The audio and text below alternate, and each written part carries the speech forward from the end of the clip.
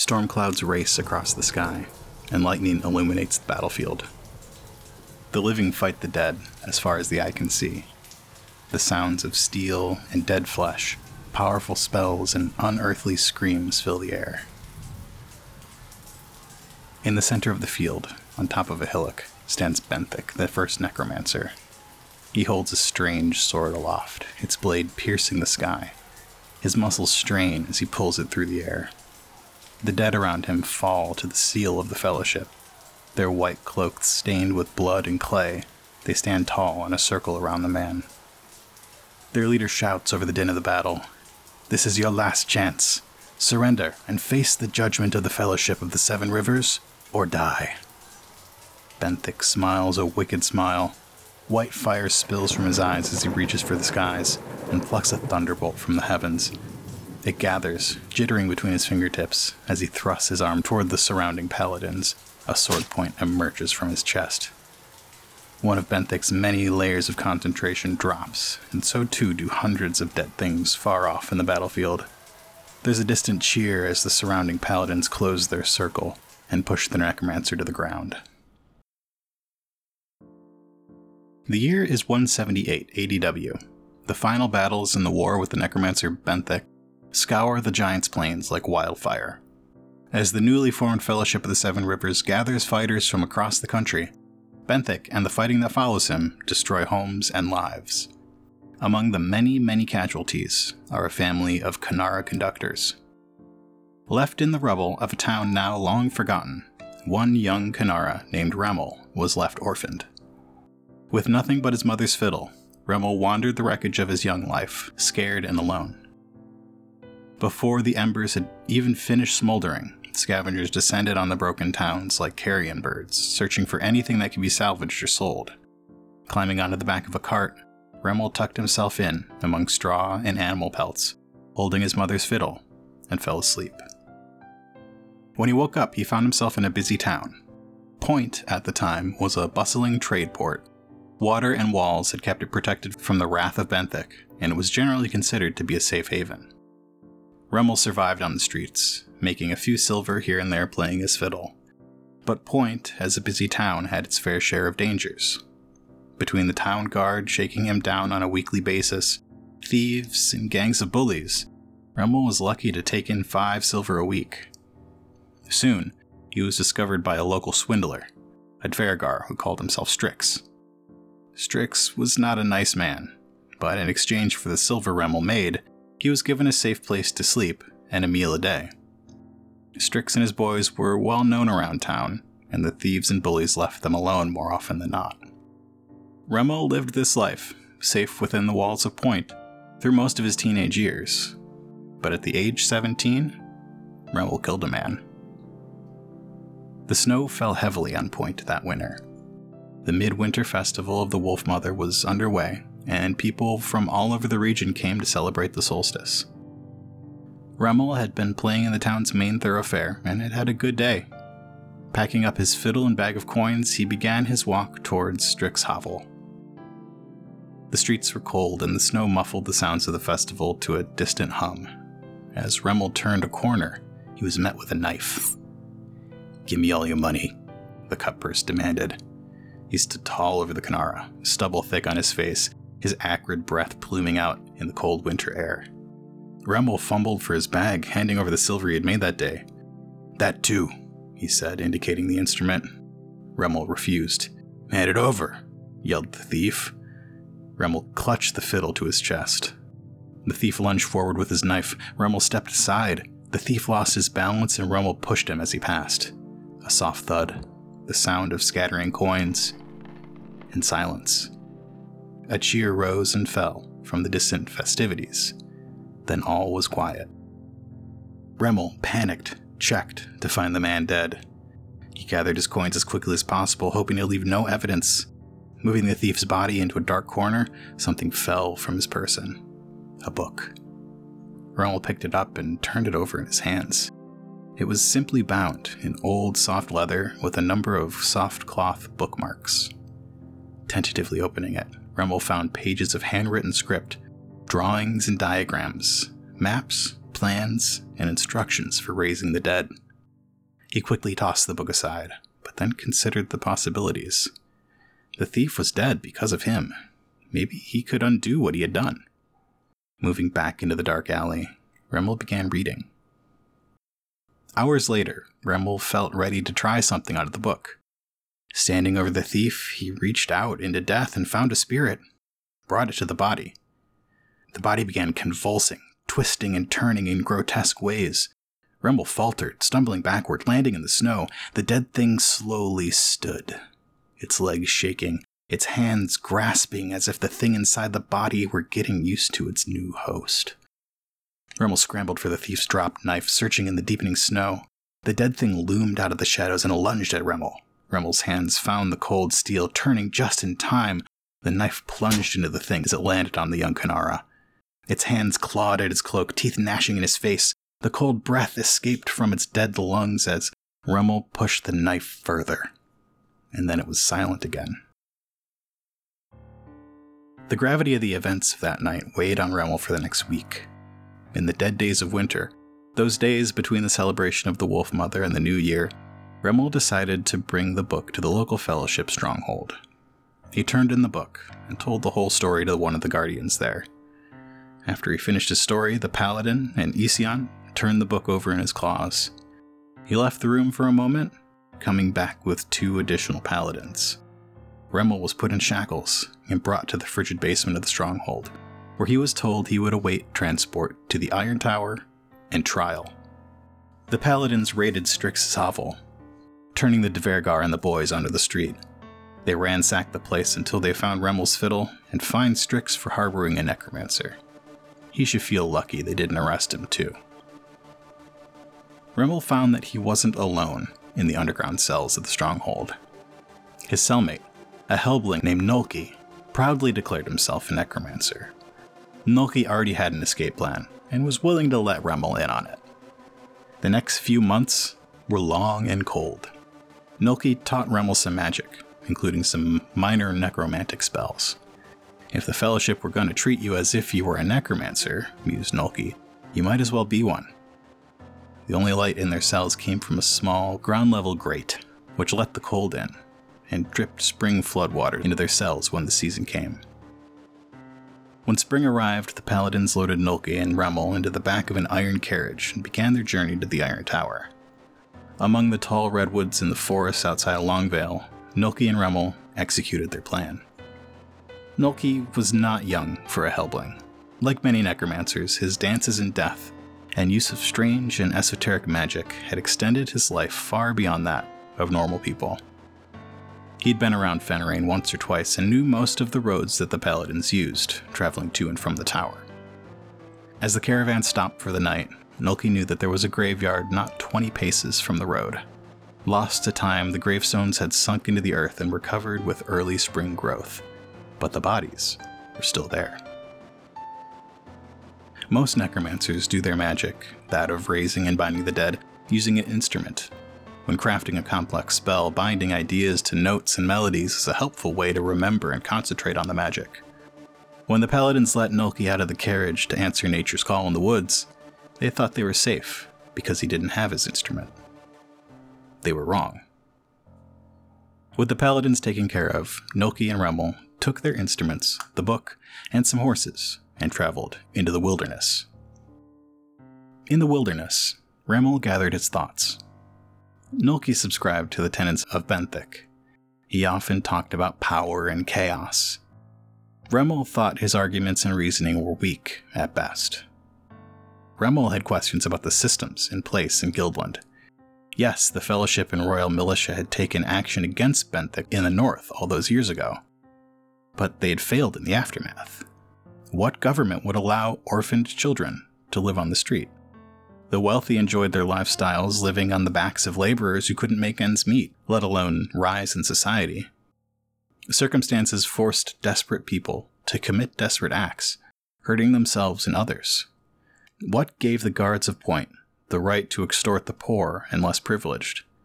And what gave the Fellowship of the Seven Rivers, for all intents and purposes a civilian organization, the right to create and enforce their own laws? To imprison people for nothing? The system was broken. Remmel decided that it needed to be destroyed. Despite their different viewpoints, Remmel and Nulki spent the next few years together. Nulki taught Remmel everything he knew, and Remmel convinced Nulki to bide his time. The two necromancers traveled west to the swamps in High Reach, avoiding Fellowship detection and moving outside its reach. Remmel quickly mastered all of the spells Nulki taught him, and moved on to the Thief's Book. Remmel worked to decipher the book, whose language was strange, and pages spelled to hide information. In translating it, he learned things few necromancers knew, even to this day. Late into their stay in High Reach, Remmel wandered off to attempt a spell he found in the Thief's Book. He wandered until he found an ancient stone circle. The purposefully placed rocks created a perfect ring, as if they were the remains of some archaic dwelling. Sitting in the center, with a sword, one stolen from the paladins outside Longvale, on his lap, Remmel entered death. The waters lapped around his ankles as he waded through the rivers, making his way all the way to the cascade at the end of death. Here he called out, using the words he had deciphered from the book. He spat them out, his voice infused with powerful magic that burned his tongue. A dark shape rose from the twilight waters. Black claws exploded with terrifying speed towards Remmel's head. The thing pulled the Kanara's ears back, attempting to force Remmel to look up at what lies beyond death. Remmel choked out more fiery words. A ring like sunlight spun around the dead thing's neck, binding it to Remmel. Returning to the earth, the molten form of a mermaid knelt before Remmel. Powerful enough to exist on the earth with a body of its own design, the mermaid, who Remmel now knew was Messos, who would later be known by many other names, stood, dripping like the waters of the cascade. Remmel asked for its secrets. The two stood in the stone circle for a long time. Remmel promised Messos its freedom in exchange for knowledge. Messos agreed with one condition. When Remmel was old and gray, Messos would once again visit the Necromancer, who would die by his hand. Remmel agreed. Messos taught him everything. Nulki was getting suspicious. He was already a paranoid person. Remmel had shown promise back in the dungeon in Point, but he hadn't been able to convert him to his chaotic cause. And now Remmel was powerful, probably more powerful than Nulki. Their time in the swamps had been good and they'd become close, but that paranoia itched at the back of Nulki's mind constantly. Months after meeting with Messos, the mermaid was free to leave. Remmel and Nulki decided to move forward with a plan.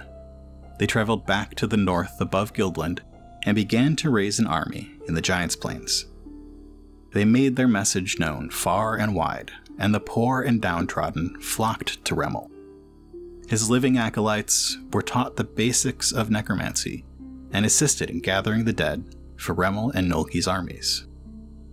As their army was raised, Remmel again went into death and summoned 4 more powerful mermaids. He promised them their freedom in exchange for loyalty, an idea Nulki did not like and could not condone. And as things went, Nulki was probably right. Remmel summoned the Bone King, Aki, who could raise and command the dead on his own. Thorn, a vicious, massive beast, who would later be known as the Demon of Greenfield. Whisper, the mortal echo who could place ideas in the minds of the weak-willed. And Sabine, the Selector, a brilliant strategist. The army grew to the thousands and the necromancers prepared for their march south. They moved on Eridu, Guildland's northernmost city, and captured it easily. Where Remmel showed restraint, Nulki's army was ruthless. Remmel tried to get the other necromancer to slow down, to think, to ease his attack, but he wouldn't. Before the day was done, Eridu was left desolate. That night, when the living made camp inside the city walls, Nulki had a visitor. Whisper came to the Helbling in his sleep, plucking the thoughts of betrayal, insecurity, and paranoia from his mind, bringing them to the forefront and adding one little itch: murder. Nulki woke with a muddled mind. He reached for his sword, turning to Remmel, but didn't find him in their tent. He stalked through the camp, opening tent flaps, confused acolytes giving him quizzical looks from the firesides. Nolki found Remmel, poring over maps with Aki and Sabine, planning the next step of their campaign. He shouted incoherent oaths and thrust his sword, catching Remmel in the shoulder. Remmel, acting on instinct, tried to step aside, pushing the older necromancer backward. Nolki staggered with the force of the push, stumbling back. It was a crack as the base of his skull hit the edge of a barrel. Ignoring his own wound, Remmel knelt, readying a spell of healing for Nolki. In the rush, he hadn't felt it. The Helbling had died before he hit the ground. In the days that followed, in conference with Aki and Sabine, Remmel had worked out that, though the ideas may have been in Nolki's mind, ultimately Whisper had been responsible for the Necromancer's betrayal. Remmel gave control of Nolki's army to Aki, the Bone King. Remmel decided to split his forces. Aki would take half of the army southwest, through the Spine Mountains, and he would lead the other half south towards Goldspire. The two halves would then each march on the Iron Tower. Sabine and Whisper would stay with Remmel's army, so that he could keep an eye on the traitorous Maraid, while Thorn would join Aki. But fate was working against the Necromancer. After the death and destruction at Eridu, some of Remmel's acolytes were left shaken. They'd been promised the destruction of the system that had kept them down, but had witnessed the senseless slaughter of an entire town. One acolyte fled in the night, detailing Remmel's plan to paladins in the town of Fell Lake. The Bone King traveled west and planned to turn south at Bear Point, but was instead met with an army of Fellowship paladins. The paladins and a number of Royal Guards people, tipped off by the traitorous acolyte, fought a long battle with the Bone King, Thorn, and their army of the dead. The Bone King was victorious, but barely so. He and the few dead things that remained stole away into the mountains, leaving Remmel's campaign behind. Thorn, a beast of many forms, was left alone on the mountainside. Sprouting wings, it took to the sky, returning to Remmel's remaining forces. When Thorn returned, the plan changed. Sabine and Remmel reluctantly decided to move into the plains of the Karnak Valley to regroup. They took the town of Ingot, a small mining outpost, as a base.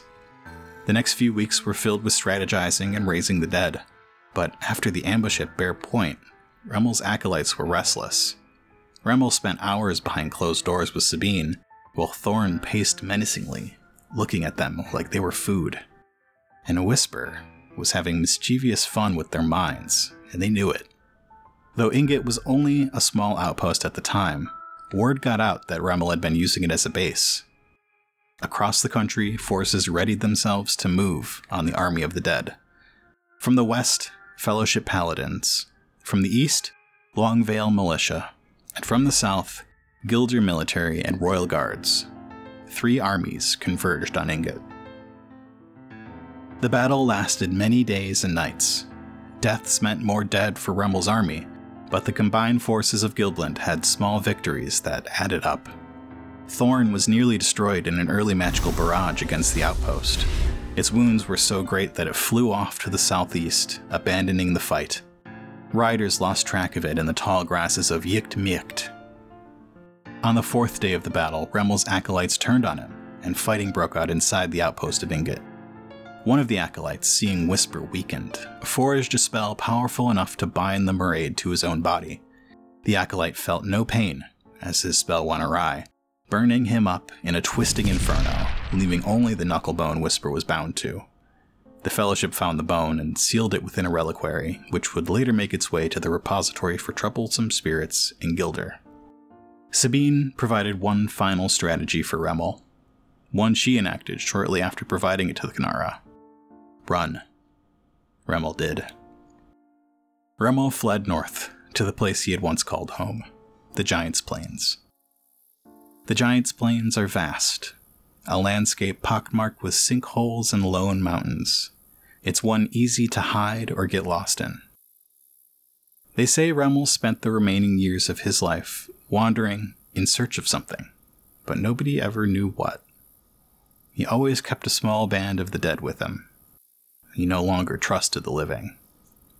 In 228, Messos, now known as Messos the Shadow Eater or Messos the Finder, located Remmel to finish the deal they made 25 years earlier. Remmel died at the age of 54.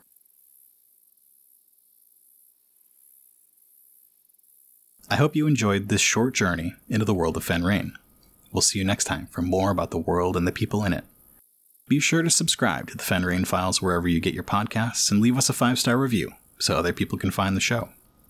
If you send your questions or topics to us on Twitter or Discord, we might answer them in future episodes. And if you're interested in our world, be sure to check out the Other Place podcast. Each season we follow a new group of adventurers as they journey across Fenrain, uncovering mysteries and trying to save the world from the encroaching darkness. You can find The Other Place wherever you get your podcasts. The Fenrain Files is a production of Nightcast Creative. To learn more about us and the podcasts we make, visit nightcastcreative.com.